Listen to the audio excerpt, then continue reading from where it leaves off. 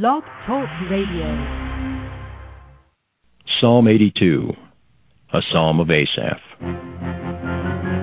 God standeth in the congregation of the mighty. He judgeth among the gods. How long will ye judge unjustly, and accept the persons of the wicked? Selah. Defend the poor and fatherless.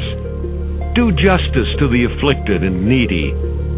Deliver the poor and needy. Rid them out of the hand of the wicked.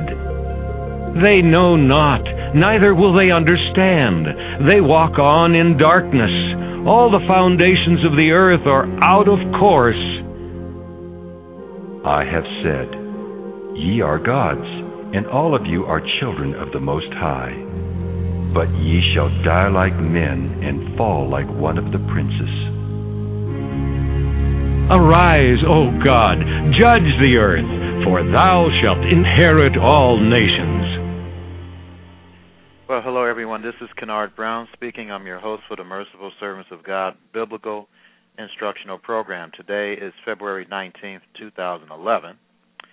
If you would like me to create a Bible study addressing a desired topic, then please email me at kennard@mercifulservantsofgod.com with your request.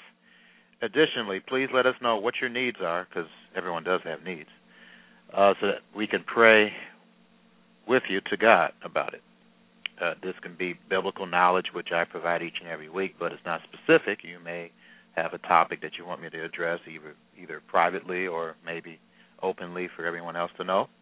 Please let us know. Career counseling. Many people today are struggling, don't have jobs. I can help you with that as far as giving you advice on how to find one. Marriage counseling.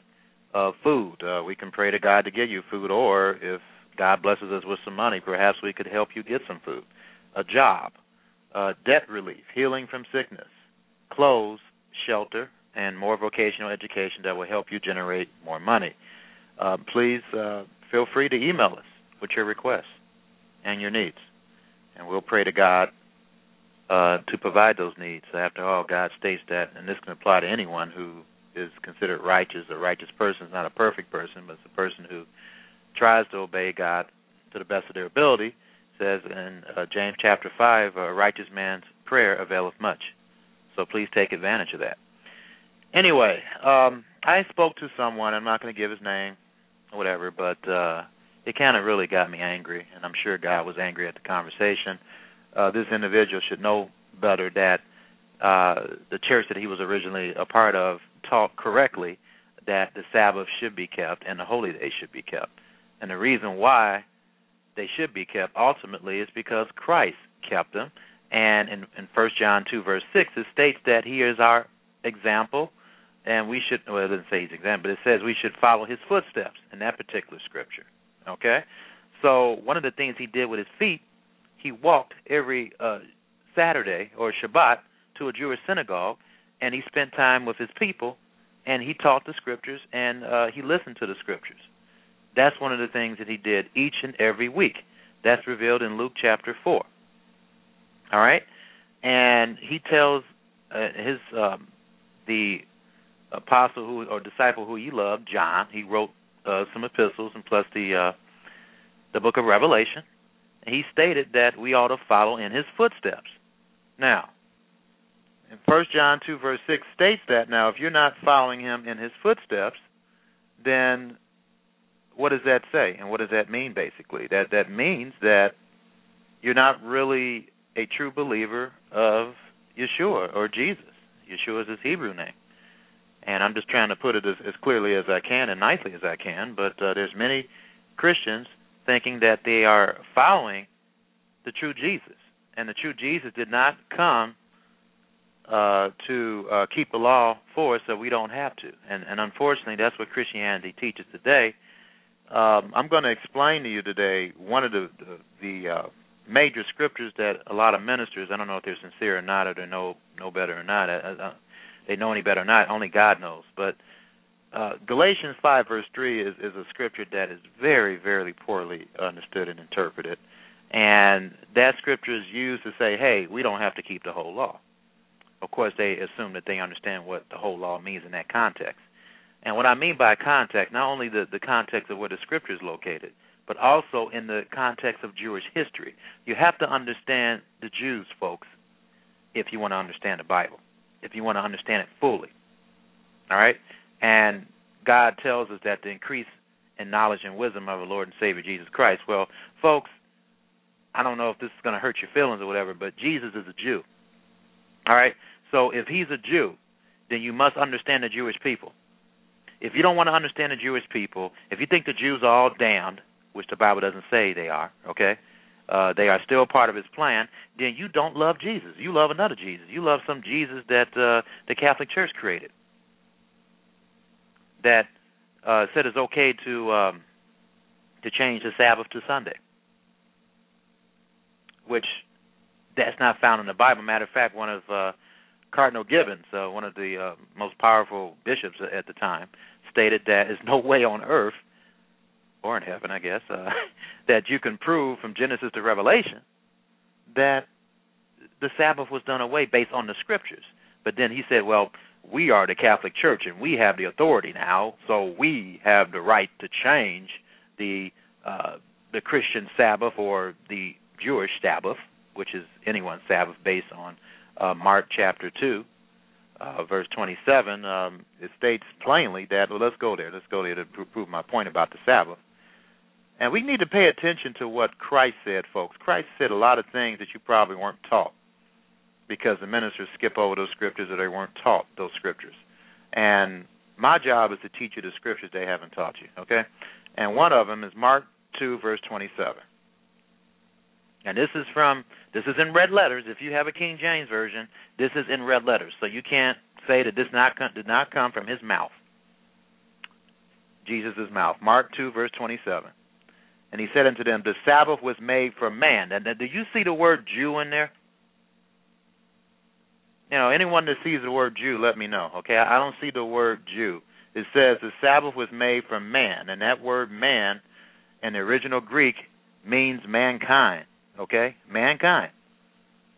A human being, man, okay? It was made for man and not man for the Sabbath. So the Sabbath day was made for man to observe, not just a Jewish man. That's a plain scripture. And then, of course, we have the false minister saying, well, that's not what he meant. He meant just the Jews. Well, what does it say there?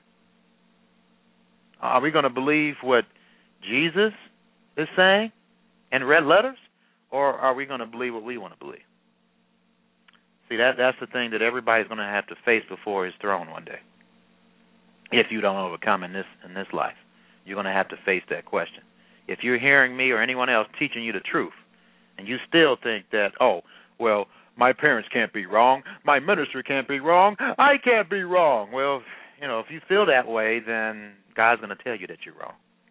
Okay, and then, you know, I don't know about you, but I wouldn't want God telling me that I'm wrong about something, and then I have to reap the consequences of that at that time. You know, that's going to be horrifying. So please listen up. And you think I'm wrong, well, hey, get your Bible out and look at these scriptures. All I'm going to do is quote you scriptures, as I always do in this program. And if that's boring to you, go do something else, okay? That's all I do. Let's quote scriptures. And that's all God's going to do. Yeah, it's wrong. He's going to quote one scripture after the next and say, look, this is what I said, and you knew about this. How come you didn't do that? And you better not act like you're bored at that time, or you're not going to have a chance of being in this kingdom. So anyway, the whole issue here with this scripture, okay, and I'm going to quote it here in a minute, but I'm going to give you some background information so you'll understand why Paul said this, okay? Now, first of all, what you need to understand is that Peter, one of the top apostles, stated this about Paul's epistles. And people just don't seem to understand this scripture. But it tells you that you're going to have to be careful when you read Paul's epistles, because they're tricky. And the reason why they're tricky is if you don't understand Jewish history, if you don't understand Jewish background, then you're going to automatically assume, oh, well, Paul said that the law is done away with. We don't have to keep the law no more. We can do what we want to do. Come on, let's go get him in adultery. Okay? You're going to feel that way. So let me quote this scripture in 2 Peter chapter 3, starting in verse 15 to 16, to begin this Bible study.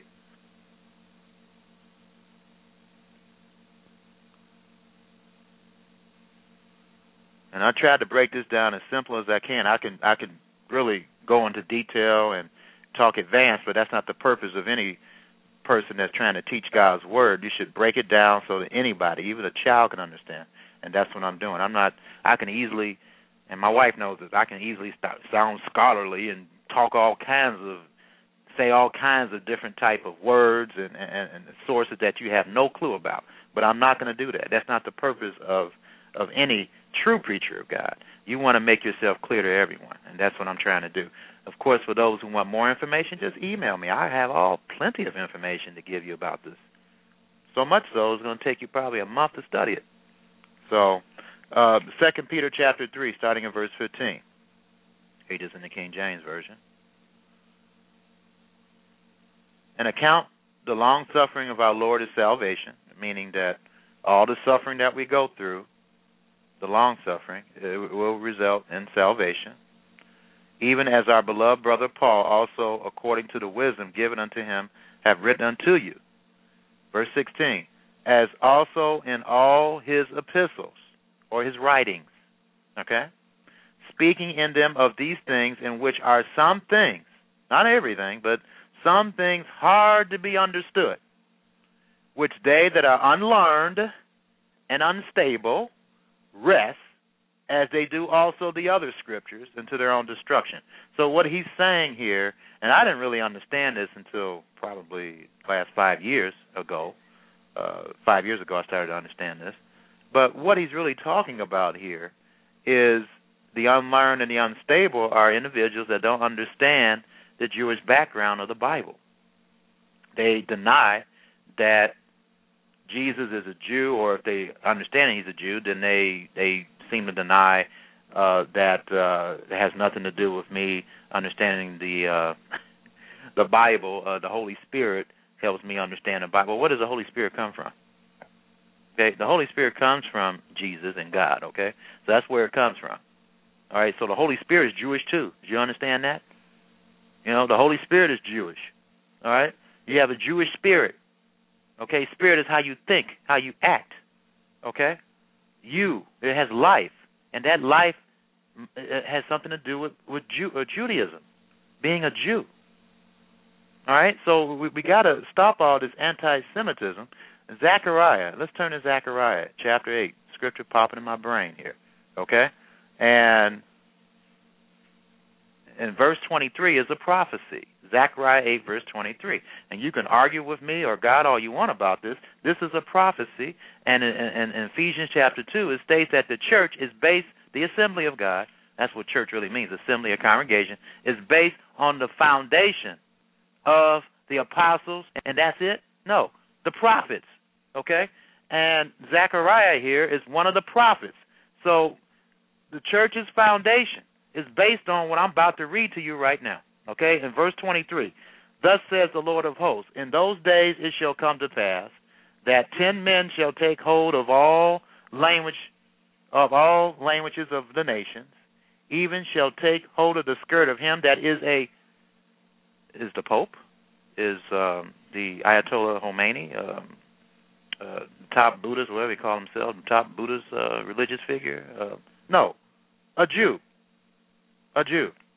saying, we will go with you, for we have heard that God is with you. Okay? That's from the prophet Zechariah, who you may have never heard of before. I don't know. But he's in the Bible. I encourage you to read all the prophetic books, especially now the way the Middle East is, and I may do a Bible study on that perhaps next week. I don't know, but I will. Things are getting really bad. And then over in our country here, I knew this was going to happen eventually because the prophecies state that. We are suffering here in this country so bad now that it's starting to come out. With Wisconsin, the people are complaining about their benefits being taken away by that Republican governor and so forth. You know, so things are really getting tough, folks. And if you have never been woke up before about Bible prophecy, you better be woke up now, because things are going to be really tough for this country unless we repent of our willingness to accept homosexuality, unless we repent of our abominable killing of babies. Every year, 1.1 or 1.2 million babies are destroyed every year. I'm sure there's some minor cases where it's justifiable if the woman's life is in danger, but those cases are far and far in between. The majority of cases, I would estimate about between 97 and 98% are because they don't want the baby. They don't want the baby. And God, I tell you one thing, if you know that know what you're doing, and you're doing that and you don't care, then you don't expect God to care about you. And don't expect God to care about your life. Because he says vengeance is his, and you got to understand now, vengeance is his, because he doesn't want us to execute vengeance because we're not capable of doing it, okay? He is. And if you doctors, if there's any doctors listening to me, if you know that what you're doing is wrong, and I can't see how anyone can see killing a baby is not wrong, okay? God is going to judge you severely for that, and you better be praying that you won't be killed yourself. All right? So it's a very, very serious. And for God to continue to allow this country to even survive with us killing babies like we have since 1973 with the abominable court ruling that abortion is legal, Roe versus Wade, one of the most abominable rulings in the history of the United States court system, of the Supreme Court, tells you how loving he is and merciful. But that mercy runs out eventually, folks. And I know he doesn't like, even as I'm speaking, babies are being killed in this country and around the world for no reason other than I don't want the baby. I mean, that's ridiculous. I know that the people that do this, do they ever think of the fact that their parents allowed them to live? No. It's an act of selfishness. Obama. I respect my president, but I don't respect the way he acts and what he says at times, okay? And he is all for abortion. And then, a family member, I ain't going to state his name, but he got all angry because I didn't vote for Obama. I didn't vote for Obama because he's for killing babies and he's for homosexuality. I'm not going to vote for that because God is totally against that. When you vote for somebody, you're supporting that person. You're saying, hey, I trust this person to lead me.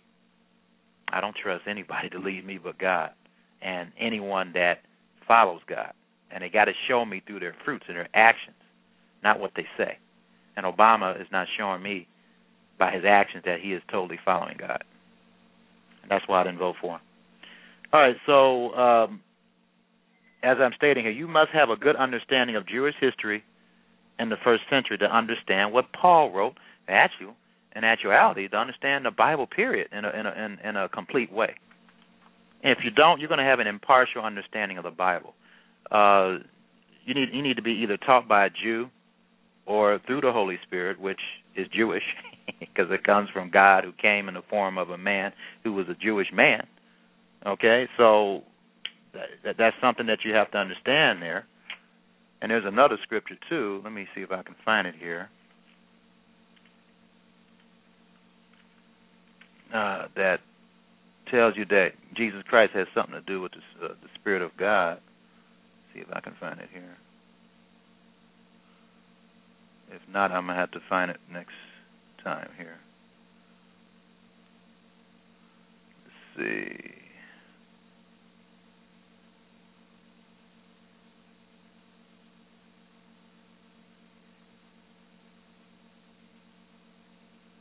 Okay, looks like, but I know there's a scripture that associates the Spirit of God with Jesus Christ. Maybe I'll remember during the Bible study, but hopefully I'll find that one. But anyway, now, this is something that you need to understand. The Jews believed that God gave Moses 2 laws, or 2 Torahs. Now, in the King James Version, that the word law, Torah is translated law, should be Torah. One written and one oral. The written Torah is, of course, what the Bible, basically, the Tanakh, the Old Testament, because the Jews don't believe in the New Testament, but the New Testament is also a part of the Torah. And then one oral. So, and then they believe that this oral law was passed on from Moses to Joshua, etc., all the way down the line. And they believe that oral law is impeccable and that there's no mistakes in that oral law. All right? So when Paul talked about he only talks, actually in the New Testament, the whole Torah is only mentioned 2 times, and it's pretty interesting in each case. Now, in the case of Galatians chapter 5, let's read that right here real quick. Galatians chapter 5.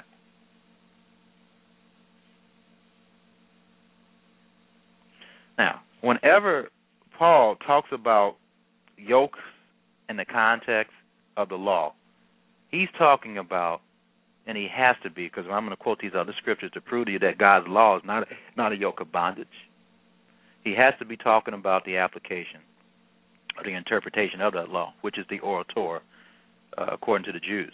And the oral Torah was not written down until around 250 A.D., because at the time they were being persecuted by the Romans, and they was like, what are we going to do with our traditions, because oral law traditions or interpretation of the Bible, because we're going to be scattered. So they decided to write it down into a book called the Mishnah. The Mishnah eventually became the Talmud, and that's all I'm going to say about it. I can go into further detail about it, but if you guys want more information about that, let me know, okay? But during the period of time of Jesus and his disciples, the oral Torah was held just as important or even more important than the written Torah, because the oral Torah was the interpretation of the written Torah. And it's the traditions on how to keep the written Torah. Now, this is something that most people don't understand. Jesus and his followers had issues with the oral Torah when it destroyed the intended meaning of, and I mean destroyed, the intended meaning of a particular scripture or teaching of the written Torah. Like, let me give you an example about the Noahide laws. The Noahide laws, there's only 7 laws that people that aren't Jewish are required to obey, and they're okay. I mean, that is nowhere, and they get this off a misinterpretation that's found in the first 5 books of the Bible, the part in Genesis where it talks about Noah after he came out of the ark and so forth. They get that misinterpretation from that. Now, that's in the Mishnah and the Talmud. Okay, but that's not in the Bible. So that's an example of their oral tradition that destroys the true intended meaning of that particular scripture. Okay? So those are the kind of things that Jesus nailed to the cross. He didn't nail the written Torah to the cross. But see, if you were raised in a Catholic or Protestant church, you would never have heard this, more than likely, from me or anyone else. You would have been raised to believe that the law of Moses is a separate law from God, and that it should be despised. And it was so hard, and it was just a yoke of bondage, and it should have been nailed to the cross. Okay, that's what you were taught. I was taught that. I was a Catholic. I was an altar boy, and I was raised in that mess. And I was taught that. I was taught that, hey, we just obey what the Pope says. And see, the ironic thing about it is that each religion had their own Talmud and they had their own oral tradition, too. There's nothing wrong with traditions if the tradition doesn't violate God's law. We all have traditions. But those traditions, like, the 4th of July, how is that violating God's law? You're celebrating freedom from oppression, from financial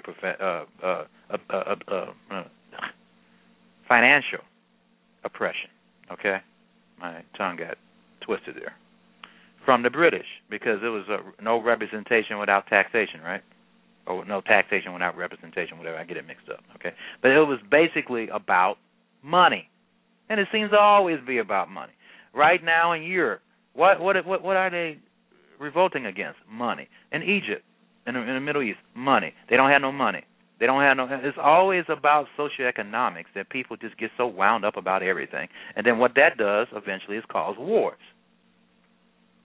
It causes wars. And it's just, it's unfortunate that that's the way it is, but that's the way it is.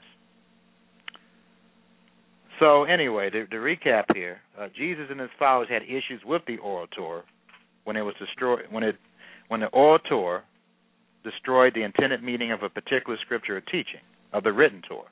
Now, let's look at some scriptures to explain that. This is all in the Bible, folks, okay? I'm trying to break this down as simple as I can. You got to get out of this well, my minister was right about everything mode, because I'm telling you, he's not. Or in some cases, she's not, okay? They're not right about what they're teaching you if you continue to go to church on Sunday. There's nothing wrong with assembling on Sunday, okay? It's wrong to say that Sunday is the Shabbat, is the Sabbath. That's what's wrong, okay? God commands us to work 6 days a week and to rest one day. Even doctors say that you need to rest at least one day. We can't just work every day. That's where we get, I know people, you may never realize this before, thank God it's Friday. Why do people say thank God it's Friday? You ever wonder that? Why people instinctively say thank God it's Friday? Because God naturally intended for all of mankind to prepare for the Sabbath day. And Friday is the 6th day of the week. And I remember this song this one guy wrote, thank God it's, but I just got paid this Friday night, and, it's time to party, right? But basically, God has given us a desire to party on the Sabbath, to celebrate on the Shabbat. That's the way it should be. So let's turn to Mark chapter 7.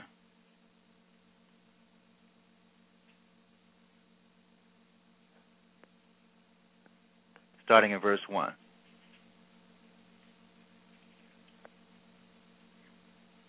It says, then came together to him the Pharisees. The Pharisees are the ancient version of the rabbis today, okay? The Jewish rabbis of today, the Orthodox. And certain other scribes which came from Jerusalem. Scribes are Torah teachers, like myself. Verse 2. And when they saw some of the disciples eat bread with defiled, that is to say, with unwashed hands, they found fault. Now, this is, as you're going to see, this is not something that's written out of the law of God or the law of Moses. This is something that they made up through their own tradition of interpreting the Scriptures, okay? Verse 3, for the Pharisees and all the Jews, except they wash their hands off, eat not, holding the tradition of the elders. The tradition of the elders is the oral Torah. Whenever you see tradition of the elders, custom of Moses, our customs, is talking about the oral Torah, which is the interpretation of the written Torah. Some of it, most of it is correct. Some of it is wrong. And this is a case where it is wrong. Okay? Verse 4, and when they came from the market, except they wash, they eat not. And many other things there be, which they have received to hold as the washing of cups and pots and brazen vessels. And let's see if I can use this in another version here. All right, so in verse 2, an easy-to-read version of the Bible. They saw that some of the followers ate food with hands that were not clean, meaning that they did not wash their hands in a special way. The Pharisees and all other Jews never eat before washing their hands in this special way. They do this to follow the traditions they have from their great leaders who lived long ago. Okay, that's an excellent translation there. All right, so that really explains things a little better there. And when these Jews buy something in the market, they never eat it until they wash it in a special way. This special way is not described in the Bible, folks. They also follow other rules from their people who lived before them. They follow rules like the washing of cups, pitchers, and pots. Verse 5. The Pharisees and teachers of the law said to Jesus, Your followers don't follow the traditions we have from our great leaders who lived long ago. Remember, I told you that Jews believe, even today, in all their branches, I think, even though the reformers don't really keep the oral Torah. But anyway, the majority of them believe that God gave Moses 2 laws, or 2 Torahs, one written, one oral.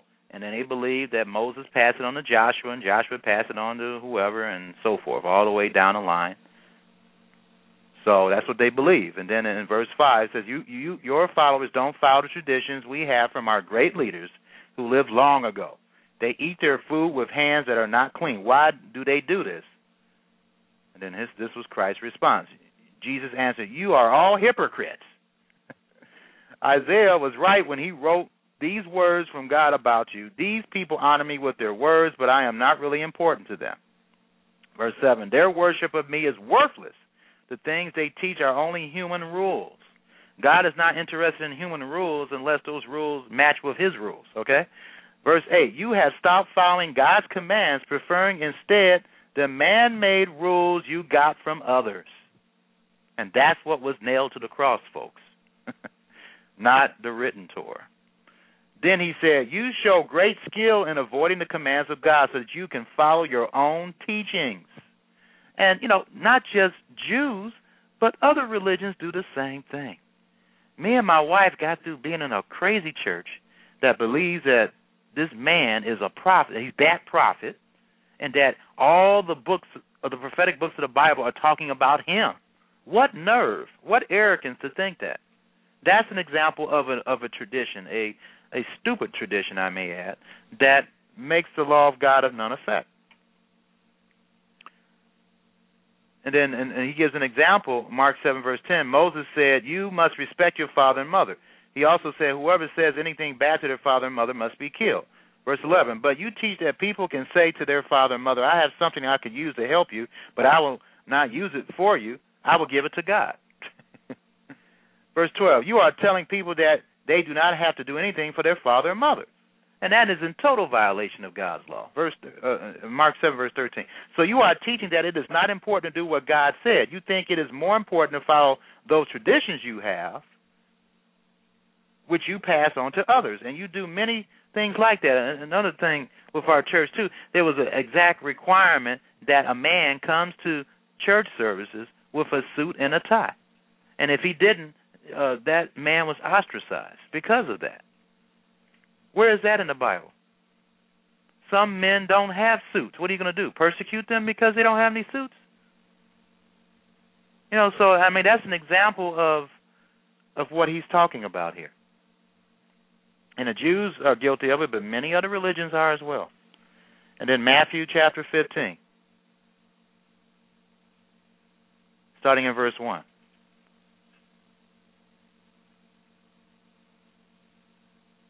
This is not maybe a slightly different version of it. Yeah, I see you 570-234-7832. You on the air? Hello? Yeah, I didn't really want to be on the air. I was just listening in on the phone. I didn't press one, so I guess okay. I would be on. But you want me to take you off then? Yeah, that's fine. I was just listening in, so. Yeah, because I'm not through yet, so I appreciate that. Thanks. Yeah. All right, thank you. All right, so let me get back here. Okay, I know this is a very controversial topic, and I just want to get this done here because I know I may be saying some things that you may not have heard of before, or maybe you have heard it and it wasn't proved properly. So I'm going to try to do that as best as I can here. All right, so let's look at Matthew. Matthew chapter 15, verse 1. I'm going to read this in the easy-to-read version of the Bible. And yes, there is an easy-to-read version. Okay, by the way, it's not me just joking. There is an actual version of the Bible called the easy-to-read version. Anyway, Matthew 15, verse 1. Then some Pharisees, which I told you is the modern rabbis of today, particularly the Orthodox, some Pharisees and teachers of the law, and that's what a scribe is, a teacher of the law, came to Jesus. They came from Jerusalem and asked him, verse 2, why do your followers not obey the traditions we have from our great leaders who lived long ago? Here we go again, talking about the oral Torah. Now, if you don't believe me about go ask any Jew, research on Google about oral Torah, and it will tell you that Jews believe that God gave Moses 2 Torahs or laws, one written, one oral, and then that oral law was transmitted from Moses to Joshua and to everyone else. Okay? So that can be easily proven. Verse 2, why do your followers not obey the traditions we have from our great leaders who lived long ago, which is the oral Torah? Your followers don't wash their hands before they eat. In verse 3, Jesus answered, and why do you refuse to obey God's commands so that you can follow those traditions you have?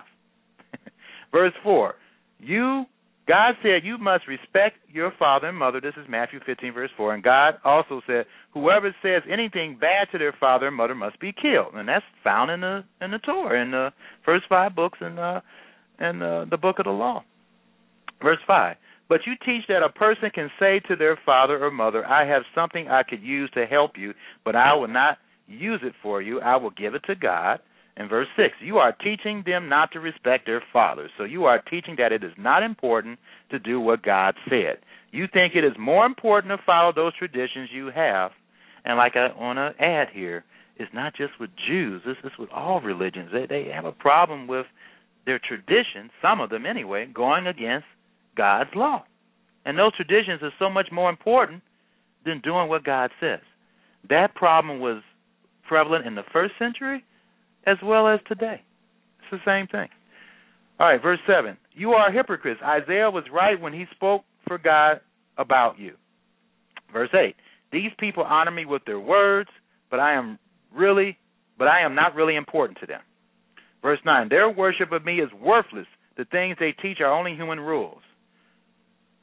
Okay, so that, again, God is not interested in human rules unless those rules line up with his rules. All right, so I tried to break that down as easy as I can here. Now, Jesus kept the oral Torah when it did not conflict with the written Torah. Now, the law or Torah of God is not a yoke that no one can bear. Let me quote some scriptures here. I'm going to start with the popular Acts chapter 15 that a lot of ministers use to say, hey, we don't have to keep the law, but hopefully after I've explained to you a background here, you'll understand what law they're talking about, okay? Acts chapter 15. I'm going to get to the matter. Well, before I do that, I want to explain to you that the law of God is not a yoke. It's not very so burdensome to keep, okay? And there's scriptures that prove that. So Acts chapter 15, I'm going to get to explaining what the manner of Moses quoted in Acts 15 verse 1 really means, okay, based on what the scriptures state. But anyway, Acts 15, starting in verse 7. After a long debate, Peter stood up and said to them, my brothers, I am sure you remember what happened in the early days. God chose me from among you to tell the good news to those who are not Jewish. Okay? So God chose him to tell the good news to those who are not Jewish, which in a sense is a fulfillment, a pre-fulfillment anyway, of Zechariah chapter 8, verses 20 to 23, where 10 nations are going to go and grab hold to the skirt of a Jew and say, hey, we're going to follow you because God is with you. Okay? So the law, see, the Jews at this time thought that to have salvation, you must become a Jew. And they did it through a circumcision ritual that they were teaching people that God told Moses orally to do. But that's not the case because even Jesus stated himself in John 7, verse 22, that circumcision was before Moses. Actually, God gave Abraham the circumcision law. Okay, and that's in Genesis chapter 17. But anyway, in verse 7, after a long debate, Peter stood up and said to them, my brothers, I am sure you remember what happened in the early days. God chose me from among you to tell the good news to those who are not Jewish. It was from me that they heard the good news and believed. So prior to that, Peter just thought that the good news, or what Jesus was talking about, was just for the Jews. As a matter of fact, Jews just thought the law was just for the Jews. But God has stated quite a few times, even in the Old Testament, or the Tanakh, that the law is for everyone, ultimately. And I can prove that to you. You can just jot Ecclesiastes 12, verse 13. It says the whole duty of man is to keep the commandments of God. Does it say Jewish in that? Then Isaiah 66, verse 22 to 23 states that from one new moon to another, from one Sabbath to another, all flesh shall worship me. So the Sabbath is going to be kept by all of mankind based on those two scriptures alone. And there's many others. But in Acts 15, verse 8, God knows everyone, even their thoughts, and he accepted these non-Jewish people. He showed this to us by giving them the Holy Spirit the same as he did to us. To God, and this is a significant statement, I don't think anyone that uses Acts chapter 15 to state that the law is done away with, I don't think they really understand what these scriptures are saying. It's pretty clear to me. Acts 15, verse 9, to God, those people are not different from us. All right? Those people are not different from us. Different means that is something that is not similar. But what he's saying here, to God, not to your minister or whatever, but to God, those people are not different from us when they believe God made their hearts pure. Okay, now, the pivotal verse here, verse 10, in the easy-to-read version. So now, why are you putting a heavy burden around the necks of the non-Jewish followers of Jesus? Are you trying to make God angry? We and our fathers were not able to carry that burden. Okay? And verse 11, no, we believe that we and these people will be saved the same way by the grace of the Lord Jesus. All right? So that's how any of us are going to be saved, by Jesus, not by keeping a law. However, Jesus' brother, John, stated in James chapter 2 of his epistle that faith must have works. So you have to prove to God that you do believe him. That's when the law-keeping comes into play. And also the law-keeping, as I'm going to prove to you today, has something to do with spiritual circumcision, getting the evil and wickedness out of your brain. That's what circumcision, the embryonic circumcision, should represent. You cutting out the sin out of your life. Okay? That's what circumcision points to, and I'm going to prove that to you today. So, anyway, so we have here that it's saying, and then the ministers that don't know any better, they preach, okay, well, the law of Moses, and they think the law of Moses is separate from the law of God, is burdensome and it's a yoke. So we don't want to burden the Gentiles with that. And so they teach that the law has been done away with because of that, not understanding that what's really being talked about here is the oral traditions or the interpretations of that law. And I'm going to prove that to you. So, first of all, what I want to do is prove to you that the law of God is not a yoke that no one can bear. Okay? Matthew chapter 23, verse 4.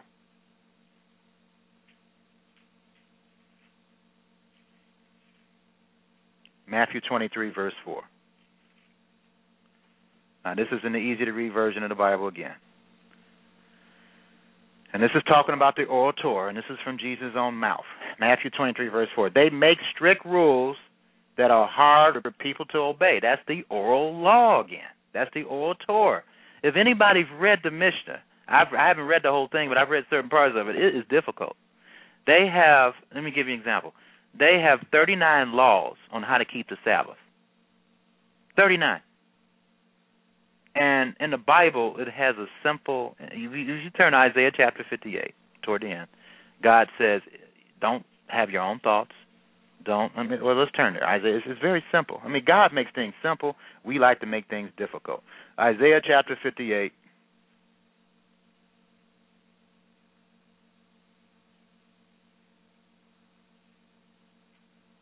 And this is clear instruction on how to keep the Sabbath in one paragraph, okay? Isaiah 58, and then you have, of course, you're not supposed to do any work for profit on the Sabbath, although you could help and visit a widow, help feed somebody. Those are things that are worthy to do on the Sabbath. And if you're a nurse or a doctor, if there's an emergency situation, of course, you got to do what you got to do. Taking care of the poor is a 7-day. You have to do that every day. You just can't stop and let someone die, so God doesn't expect you to do that. But anyway, Isaiah chapter 58, verse 13. That will happen, it's an easy read version, that will happen when you stop sinning against God's law about the Sabbath, when you stop doing things to please yourself on that special day. So, first of all, we're not supposed to do anything that pleases ourselves on that special day. Okay? Everything should be done in the glory of God on that day. You should call the Sabbath a happy day. It should be a happy day. You should bounce up and down, rejoice on that day. You should honor the Lord's special day by not saying and doing things that you do every other day of the week. So in other words, it shouldn't be a day that is like any other day of the week.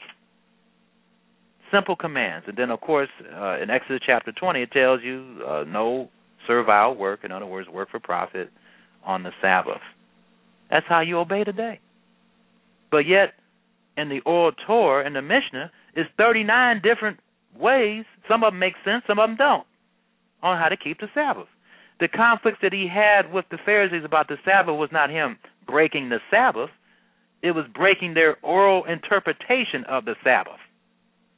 That's what the problem was. And I didn't understand that until recently. So let's go back here. So Matthew chapter 23.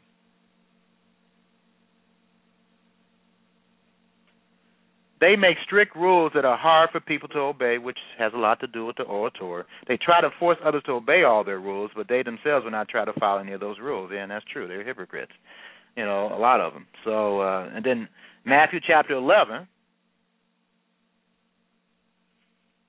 Me and my wife remember this church we were in. They were telling people not to go to doctors, and that's not even in Jewish traditional writings. They say it's wise to go to a doctor. Even Christ talked about physicians, and then Luke was a physician.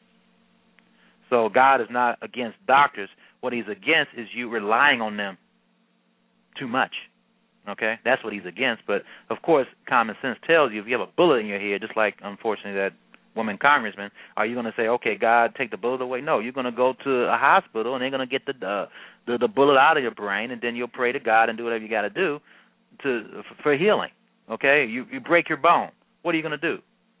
Of course, you can pray to God to heal it, and he could, but there's nothing wrong with going to a doctor for a situation. What do you do if you're pregnant? Most women that are pregnant today, they go to a doctor, right? So doctors do have a use. What if you're in so great a pain that it's just killing you? Take a painkiller. It's common sense. As long as the painkiller doesn't have any side effects. So doctors do have a role. But this church that we were in was teaching us not to ever go to a doctor. Of course, in those extreme cases, they didn't say not to go to one. But I'm just saying they were just so stringent upon us not going to the doctor that this little girl she had the flu, right? She had some kind of whatever. She had some kind of infection, whatever. And she should have went to the doctor for it because they tried to do all they could and they couldn't do anything. And she died. She died. And it was just a horrible situation. Because the church was teaching that you shouldn't rely on doctors in a situation like that. My rule and God's rule for this is common sense, is first of all, you pray to God, get anointed, take herbs. If those two things don't work, then it's time to go to the doctor. Okay, that's the way it should be done. That's the way it should be done. But this church was teaching us, except for those situations that you break a bone, pregnancies, a bullet in your head or whatever. It doesn't have to be in your head, but, then you don't go to a doctor. Am I correct? They were teaching that, right? So you don't have to go to a doctor. And that one ruling killed a lot of people in the church, okay? But the leader of the church, he was on he had blood transfusions, and he was doing all he could to keep himself alive. So this is an example of hypocrisy, okay? And it's not just in Judaism, it's in all religions, all right? So anyway, Matthew chapter 11. Where are we now? Where are we, Kennard? Okay, Matthew 11, verse 29 to 30. I'm going to read this in the King James Version because it says the word yoke up in here. So, Matthew chapter 11, verse 28. Come unto me, all ye that labor and are heavy laden, and I will give you rest. That's what he was talking about. He knew that one of the major reasons why he came is to identify what was true and wasn't true about the oral Torah. Okay? He kept many of the things of the oral Torah, but there were some things, well, he actually said many things, of the oral Torah that was way off track. It may be that 50% of it is correct and 50% of it isn't. I don't know. But there are some good things in the Mishnah and the Talmud, and some things aren't good in the Talmud and the Mishnah.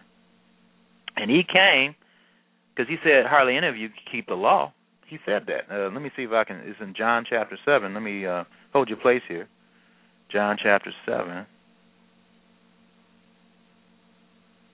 Yeah, John 7, verse 19. I'm going to read this in the King James. And this is to his own people. They weren't hardly keeping the law. Well, he said that none of them were, but I know when God says that, he means the majority because, of course, John kept the law, right? John the Baptist and his mother and his father. He's saying the rampant law breaking was so bad that it was like everyone was not keeping it, John 7, verse 19. Did not Moses give you the law? And that's the reason why, folks, it's called the law of Moses, because God used Moses to give people the law. It's not that there's a difference between the law of Moses and the law of God, okay? Unless, of course, it's the oral law that they claim that, and it's not scriptural, that God gave Moses. Anyway, verse 19, did not Moses give you the law, and yet none of you keep the law? Okay? That's a plain statement that he stated there. So one of the major reasons why he came, as he stated, he came to fulfill, which means to help you understand the written Torah. Because, as he states here, because of the Pharisaic influence and everything, the misinterpretation through their traditions, a lot of them weren't keeping the law. So he came to straighten it and say, hey, look, just like, and you look at Matthew 5, 6, and 7, it's called the Sermon on the Mount, but what it really should be called is the correction sermon, because that sermon corrected many of, or a few significant traditions that they were teaching that was against the law of God. Say, you have heard, oral, you have heard that it was said, blah, blah, blah, blah. But this is what it is. Okay, so it was a correction sermon. All right, so let's turn back to Matthew chapter 11.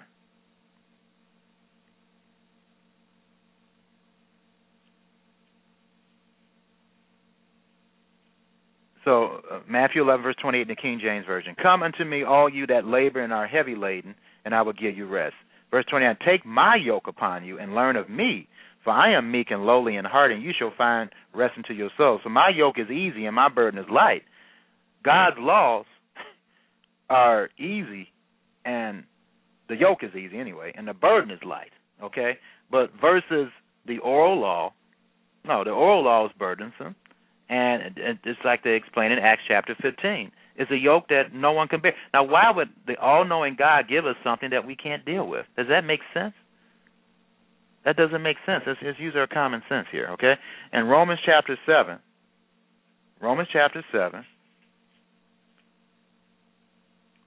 starting in verse 12. Paul, and I read to you at the beginning of this Bible study, you got to be careful about reading his epistles, because if you're not careful and don't have the right background, then you're going to twist them to your own destruction. Romans 7, verse 12. Wherefore the law of the Torah is holy, and the commandment holy, just, and good. All right? So if the commandment is holy and just and good, how can it be a yoke that no one can bear? Does that make sense? No, it doesn't, okay? And 1 John 5, verse 3 is really the kicker here. 1 John 5, verse 3.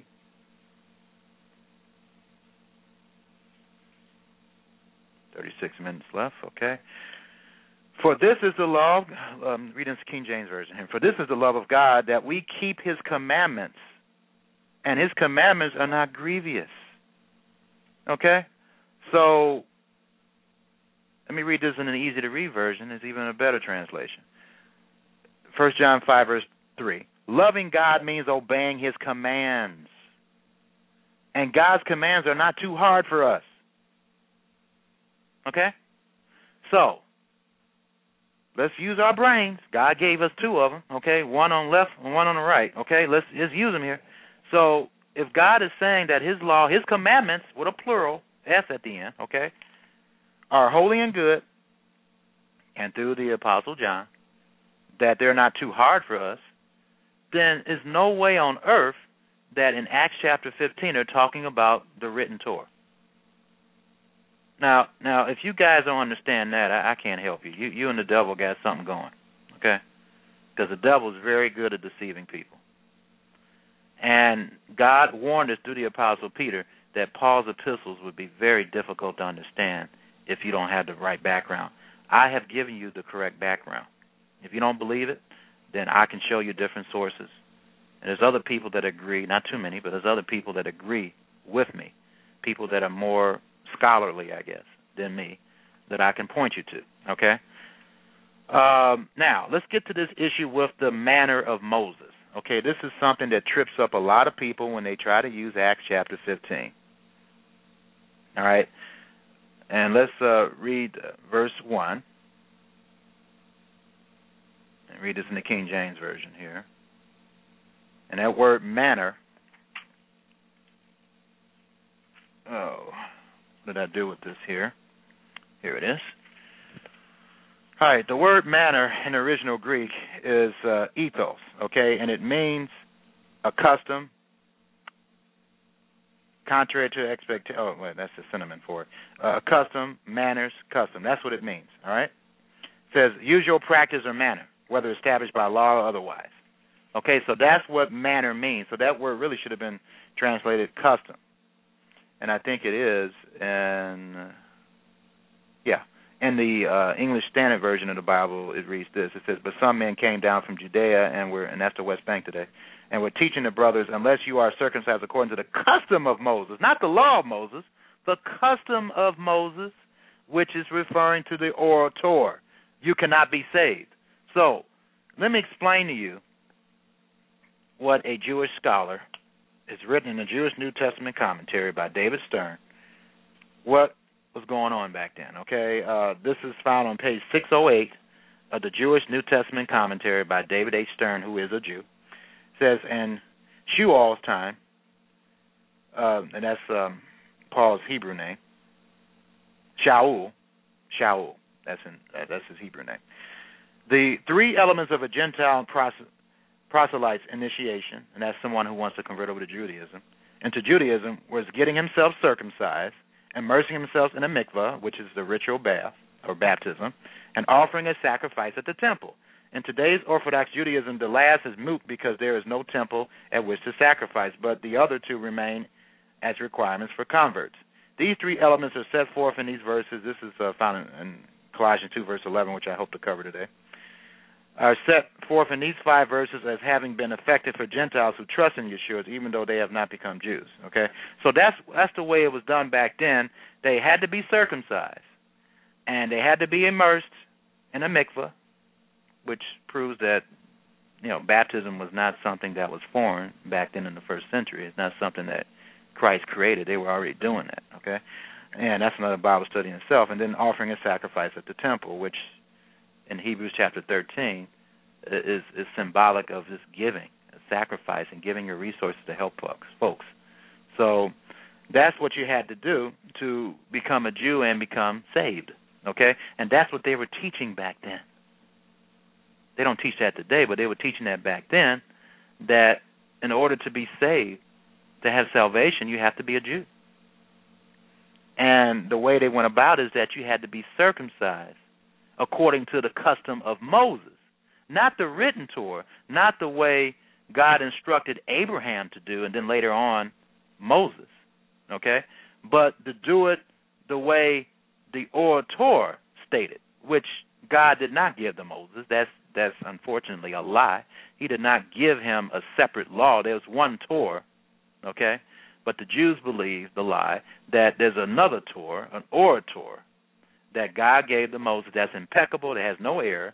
And then in this oral Torah, he told them that in order for Gentiles to be saved, they don't teach this now because they teach the Noahide laws now, but back then, for Jews to be saved, they have to be circumcised and to become a Jew, to be saved. And Christ, through his disciples, was teaching that you do not have to be a Jew to be saved. Okay? So that was the issue there, as far as the custom of Moses.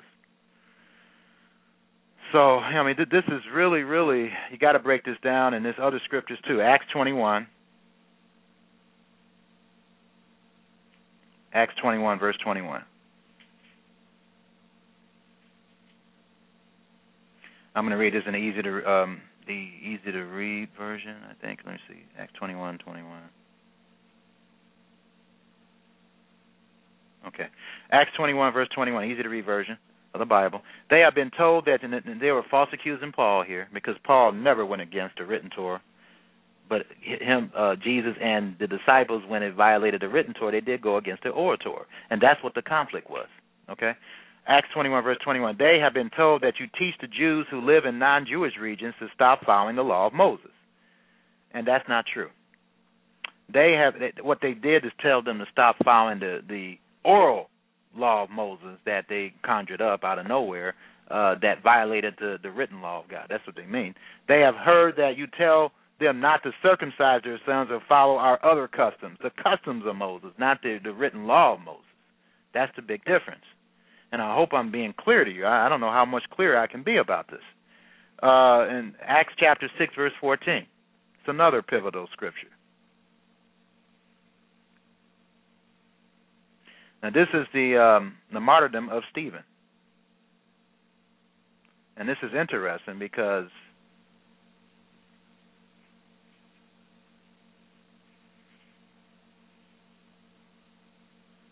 let's see. Let me read. I think in the King James Version it reveals a little more what's going on here.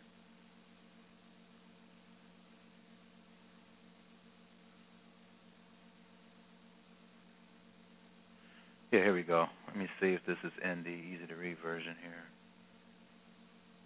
There we go. Yes, it is. All right. All right, starting in verse 10, Stephen.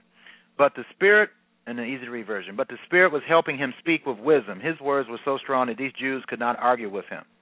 In verse 11, so they told some men to say, we heard Stephen say bad things against Moses and against God. So that's what they were accusing him of. Now I'm going to go into detail. Verse 12. By doing this, these Jews upset the people, the older Jewish leaders, and the teachers of the law. They became so angry that they came and grabbed Stephen and took him to a meeting of the high council, which was the Sanhedrin. Verse 13. The Jews brought some men into the meeting to tell lies about Stephen. So they were lying about Stephen.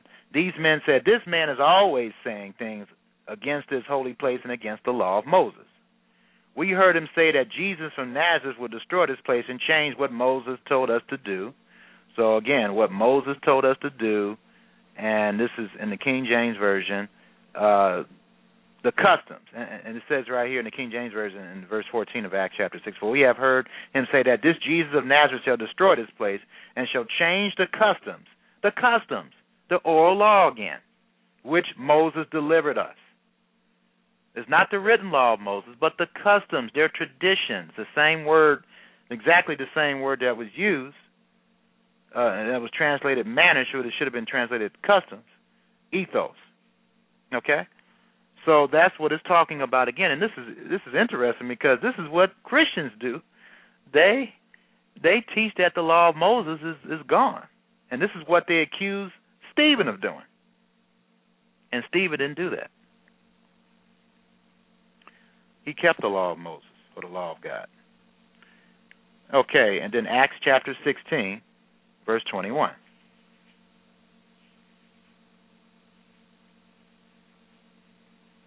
And this is, of course, Paul going through some troubles again with his fellow Jews. Acts 16, verse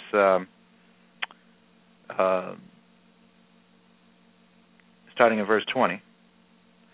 And brought them to the magistrates, saying, these men, being Jews, do exceedingly trouble our city.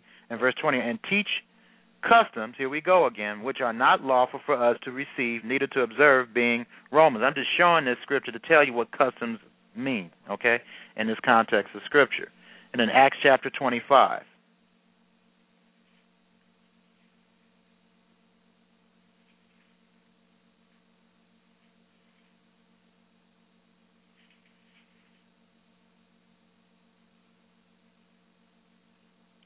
And then this word manner here, that's customs again, too. Act 25, verse 6, to whom I answered, it is not the manner of the Romans. So again, these manner, customs, is interpretation of the law. In this case, Roman law.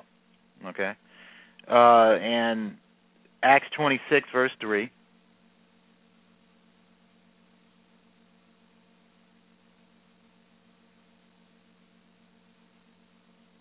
And so Paul was talking to Agrippa.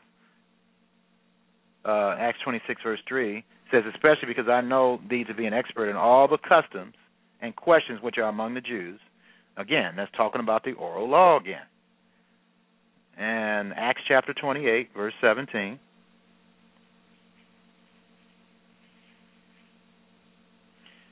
And it came to pass that after the 3 days, Paul called the chief of the Jews together, and when they came together, he said unto them, Men and brethren, though I have committed nothing against the people or customs of our fathers. Okay? So what Paul is saying here, that he did not violate many of the traditions of the fathers, although he violated those that went against the law of God, the written law of God. Okay? And Hebrews chapter 10, verse 25.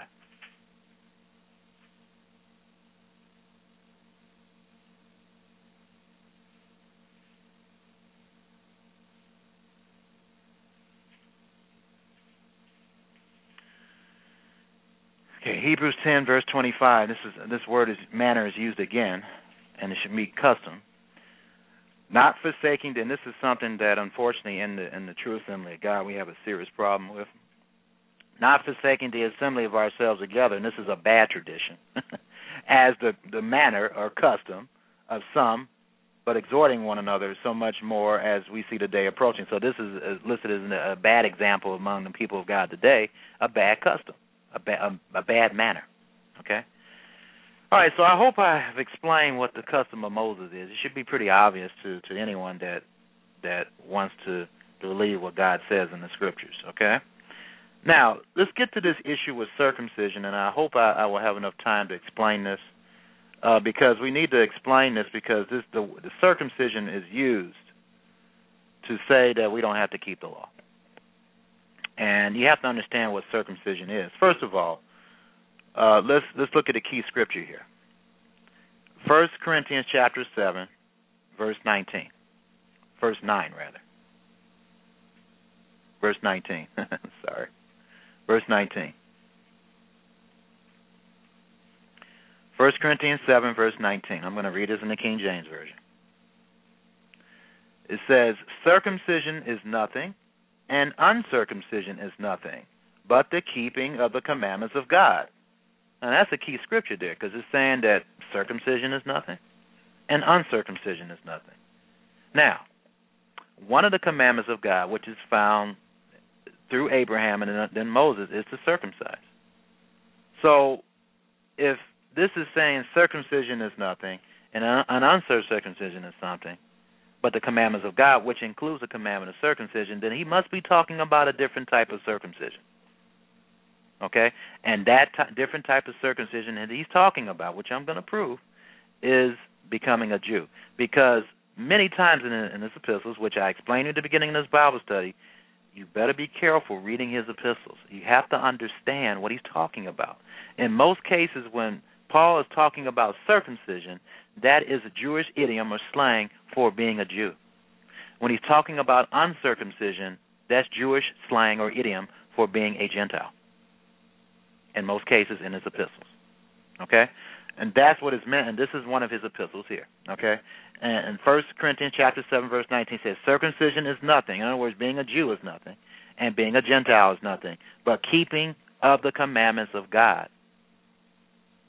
One of those commandments, found in Exodus and Leviticus, is to circumcise your male babies at the 8th day. Right? 8th day. All right. Okay, so that commandment should be kept. And then if you can go to Wikipedia and study circumcision, there's a lot of health advantages, too, to circumcise the male anyway. So God wouldn't tell you to do something if it didn't have any health benefit to it, and it does, So anyway, that's another Bible study in itself. All right, let's look at Abraham, because Abraham was not a Jew, folks. Okay?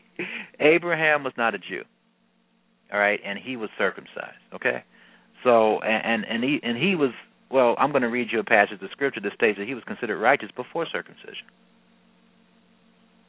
All right, so, and of course, the Bible states that we're Abraham's children, those who believe in Christ, of course, and of course Jews are too, are Abraham's children. And let me quote this scripture too for those people that are not understanding what I'm saying. Why I'm really emphasizing Abraham here. Abraham, and then the great Rabbi Rashi agrees with me, Genesis 26, verse 5 says, because that Abraham obeyed my voice and kept my charge, my commandments. The commandments existed before Moses. My statutes and my laws. And that can be proved in Exodus chapter 16. And he says, how long will these people not obey my laws? So the laws existed before Sinai. He just, in a group setting, revealed the laws to them. But the laws existed before Sinai. There can be no sin without a law. That's what the Bible states. Sin is a transgression of the law. So the law had to exist before Sinai because people were sinning before then. So anyway, I just wanted to quote that scripture to you to help you to understand that Abraham kept the commandments. He kept the commandments of God, the Sabbath, the holy days, to the best of his ability. All right. So, John chapter 7. John chapter 7. Beginning at verse 22. And I'm going to read the scripture, and then I'll answer your question. You have your hand risen up here. It says, Moses therefore gave unto you circumcision, not because it is of Moses, but of the fathers. So, Moses did not come up with circumcision. God did, and he revealed it to Abraham first, okay? And ye on the Sabbath circumcise a man. So in John 7, verse 22, Jesus revealed to us all in red letters that circumcision did not originate from Moses. It originated from Abraham, through Abraham. 570-234-7832. You're on the air. Yes, I'm just calling in because I agree with a lot of what you're saying about what the Bible teaches about that the law has to be kept. I don't know if you went over this before I was on the air or I was listening in, but I haven't heard you go over Matthew 5:17 through 20 yet. Oh, I'm getting ready to. Okay, I wanted to go over that because I thought that's about the clearest explanation you can give of that the law should be kept. Yeah, I'm gonna end the program with that, by the way. So, okay, that's I was just waiting for that because that's so crystal clear when you go through it that should be kept. But my issue is that when we're speaking of the law, as you were saying, it's pretty much the law comes from the 5 books of Moses. Yes. Right? In most, by what they're talking about, because it's the Jewish originally. Jesus, the Jewish, so it's the Moses laws. Well, now, see, this is the way. I'm sorry. Let me just say that this is the way they think about the Bible, the Jews. The first 5 books are the most important of all, and then second in priority are the prophets, and then third are the writings. That's what they believe. Okay, I don't believe that, and neither did Jesus. Jesus believed that all the words of God, including the words that his Father gave him to say, which became the New Testament or Renewed Covenant writings, are important. Okay, but the Jews, unfortunately, they put a priority on the first 5 books, and then second priority on the prophets, and then third priority on the writings. Mm-hmm. So that kind of helps you understand. Because what 5:17 through 20 says, it's not the least letter of the law should be will be broken until heaven and earth has passed. And exactly. Obviously, by the fact of the matter that we're still standing on earth, that means earth has not passed in any way whatsoever. Exactly, So, and and unfortunately, what's your name, sir? My name is Bill. Bill.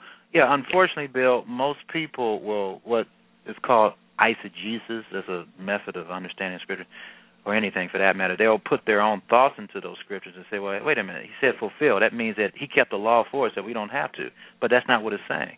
If you read the rest of it, it's saying, hey, if you break the least of these commandments, you'll be least in the kingdom of God. Yes, because when you fulfill prophecies, you don't fulfill laws in the first place. He's talking about fulfilling the prophets. That's what he means in that passage, because you don't fulfill a law. And then he even goes further into that and then goes back to the laws and saying how to keep them. So it would make no sense if he's saying he fulfilled the laws and then goes back to saying to keep them. It's fulfilling the prophecies, what he's talking about. Right. Go ahead. I'm sorry. Go ahead. Bring your point. I was just questioning what your thought process on this is, because you've been talking about the Sabbath day, and there's in Exodus 31:15, it has 6 days may work be done, but in the seventh is the Sabbath day of rest, which we both agree upon is Saturday, but that's near here and there. Holy to the Lord, whoever doeth any work in the Sabbath day, he shall surely be put to death. Now, that's pretty much a blatant cut and dry law that says people should be killed for it. Now, I fail to see how that's something that we should hold up to today. I don't think anybody... we can't. Well, yeah, he said vengeance is his. And see, back then, God was as close as he ever has been, other than being in the Garden of Eden, toward his people, okay? To some people, I should say, because everyone is children. And he just picked them to be an example or a light into the whole world, and they felt miserably in that. But they won't in the future. But the thing is, you're right, that law will be applied again when Jesus, or Yeshua, that's his Hebrew name, comes back on earth. That will be applicable at that time. But right now, we can't do that because he's not dwelling in the temple right now. He's not on the earth right now, so that can't be applied. So remember when he said that the true believers will keep or obey him in spirit and in truth? Well, we keep the Sabbath the best we can. And if someone doesn't want to keep the Sabbath, we just don't go out like this guy went nuts killing people and shot the congressman in the head. We don't do that. That vengeance is God's, not ours. But that kind of I just want to make the point that kind of counters what he's saying when he says not the least letter of the law. That kind of says that even the smallest point has to be upheld, and that is within the smallest point would be that would have to be upheld, and I don't see anybody doing that today, and I'm glad that that's not happening. Don't get me wrong. I'm just saying it's just kind of a little bit.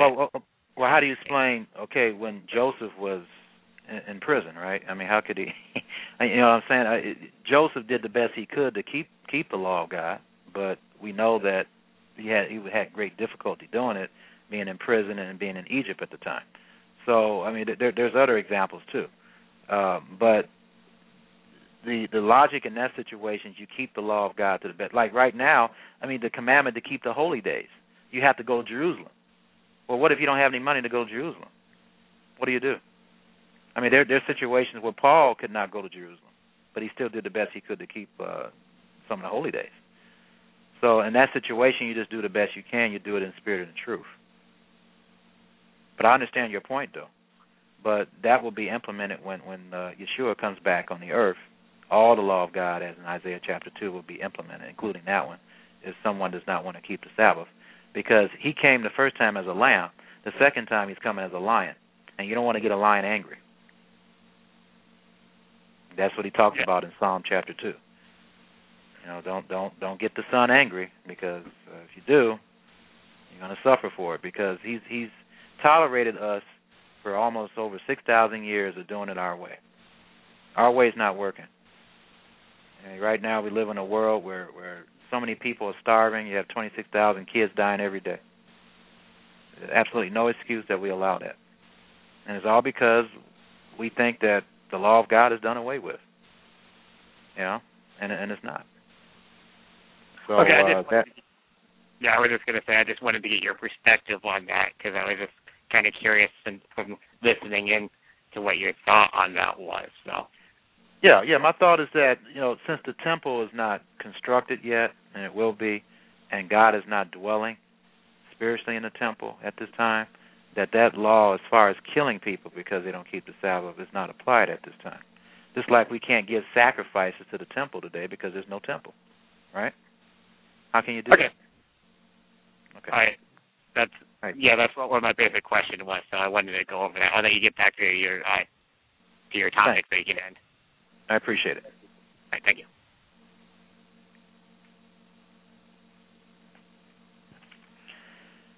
Okay.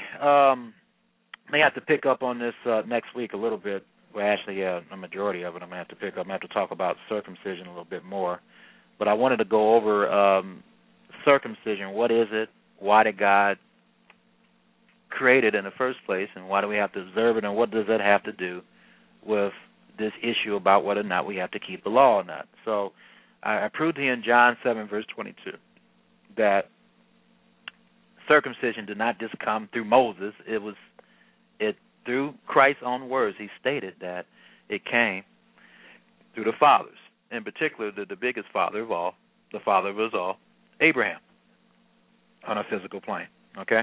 Now, Genesis chapter 17, starting in verse 10.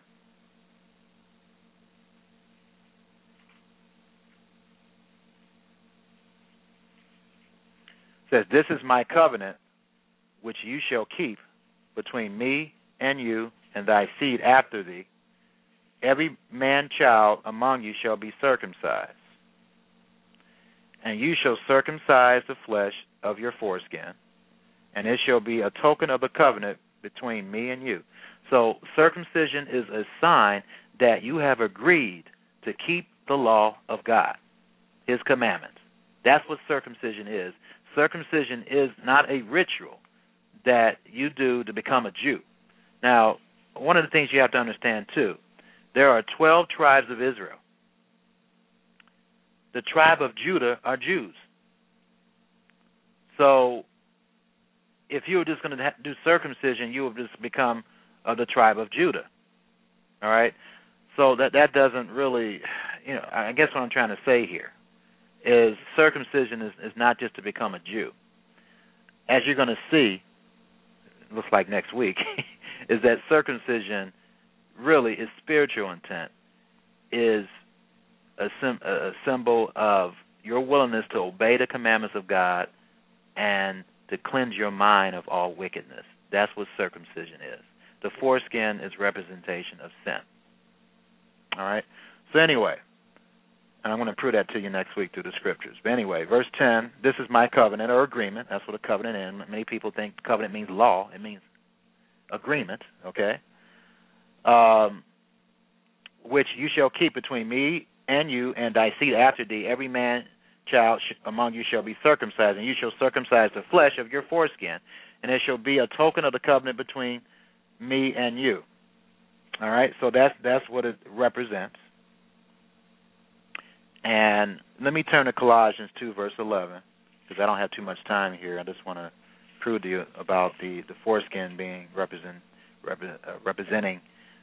sin. Colossians 2, verse 11.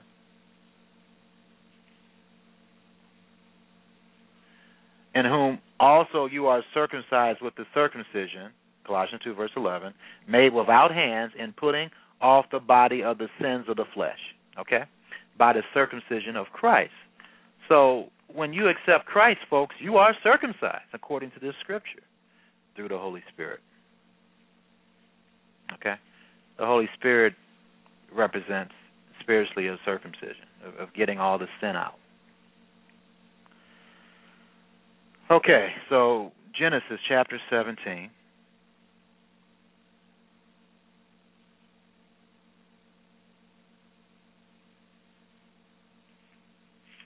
And verse 12, "And he that is 8 days old shall be circumcised among you, every man child in your generation, that he is born in the house or bought with money of any stranger, which is not of thy seed. He that is born in thy house, and that he that is bought with thy money must needs be circumcised. And my covenant shall be in your flesh for an everlasting covenant. And the uncircumcised man child, whose flesh of the foreskin is not circumcised, that soul shall be cut off from his people. He has broken my covenant." So this circumcision law must be obeyed, folks. It's not something to be played around with, and it's something that every man should do. Now, the issue was this must be done in the first century for them to be saved. Well, that's not the case.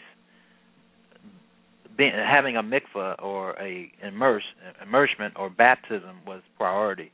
After that, they learn about the law of God, and then they eventually become circumcised. That's the way, if they're not already circumcised. I'm already circumcised, and I think many Americans are already circumcised. But if you're not, then you should, according to the law of God, become circumcised. Not only because God says so, but for health reasons. It's very, very helpful to be circumcised. Doctors have proven that circumcision is beneficial to a man. All right, so anyway, Galatians 3, verses 6 to 7.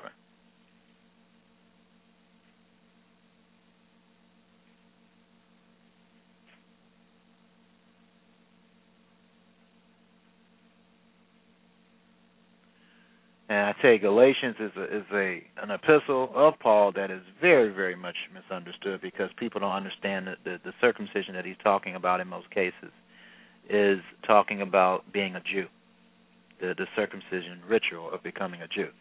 But I'm quoting these scriptures to prove to you what God stated about Abraham. In Galatians 3, verse 6, even as Abraham believed God and it was accounted to him for righteousness. Verse 7, know ye therefore that they which are of faith, the same are the children of Abraham. If you are a child of Abraham, then you obey the law like Abraham did, and you will become circumcised like he did. And let me remind you that Christ was circumcised too. Okay, and if you want to follow Christ, let's go there if you guys don't believe that. In Luke chapter 2, because it states here that he was circumcised. Let's see.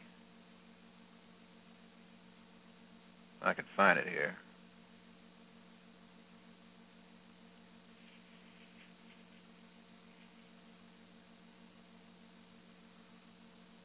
But Christ was circumcised. See if I can find it. I know it's in here somewhere.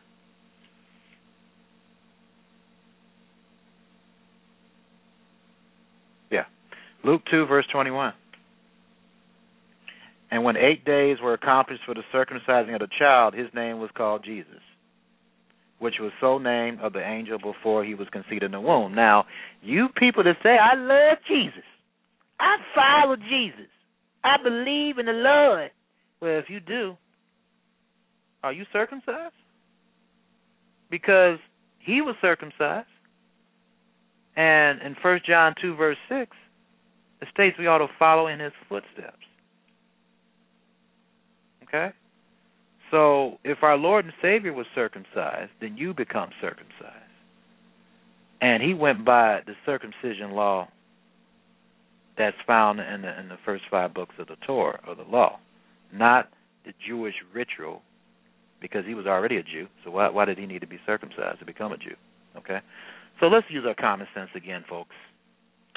All right, and, you know, all these answers of what God is and why he is and so forth is in the Bible, and we need to stop listening to folks who don't know what they're talking about and listen to people who aren't popular like myself, because that's who God uses these days, or he's always used people who weren't so popular. Sometimes they were, but the majority of people he uses are people that are spat on, not thought of highly, to show you how powerful he is. That's why he does it. So, and then you never follow anyone unless they prove to you out of the scriptures that they know what they're talking about. In other words, when they say something, you see it there. But if they say something, if you don't see it there, that's when you need to have question marks. Just like the gentleman had a question mark about that. But I don't know if he was implying that we should go kill people and keep the Sabbath. No, we don't do that because God is not here on the earth for that law to be implemented. And also, I hope I clarified that by the fact that, hey, we still are required of the law, even Gentiles are required to give sacrifices to the temple, but there's no temple, so how can we give sacrifices? We give them spiritually, as Hebrews chapter 13 explains. So anyway, I'm going to leave it there, and I'm going to pick up on circumcision here next week. May God bless and keep you, and God willing, I'll be back next week. Malachi chapter 4. For behold, the day cometh that shall burn as an oven, and all the proud, yea, and all that do wickedly shall be stubble. And the day that cometh shall burn them up, saith the Lord of hosts, that it shall leave them neither root nor branch. But unto you that fear my name shall the Son of Righteousness arise with healing in his wings, and ye shall go forth and grow up as calves of the stall. And ye shall tread down the wicked, for they shall be ashes under the soles of your feet in the day that I shall do this, saith the Lord of hosts. Remember ye the law of Moses my servant, which I commanded unto him in Horeb for all Israel, with the statutes and judgments. Behold, I will send you Elijah the prophet before the coming of the great and dreadful day of the Lord. And he shall turn the heart of the fathers to the children, and the heart of the children to their fathers, lest I come and smite the earth with a curse.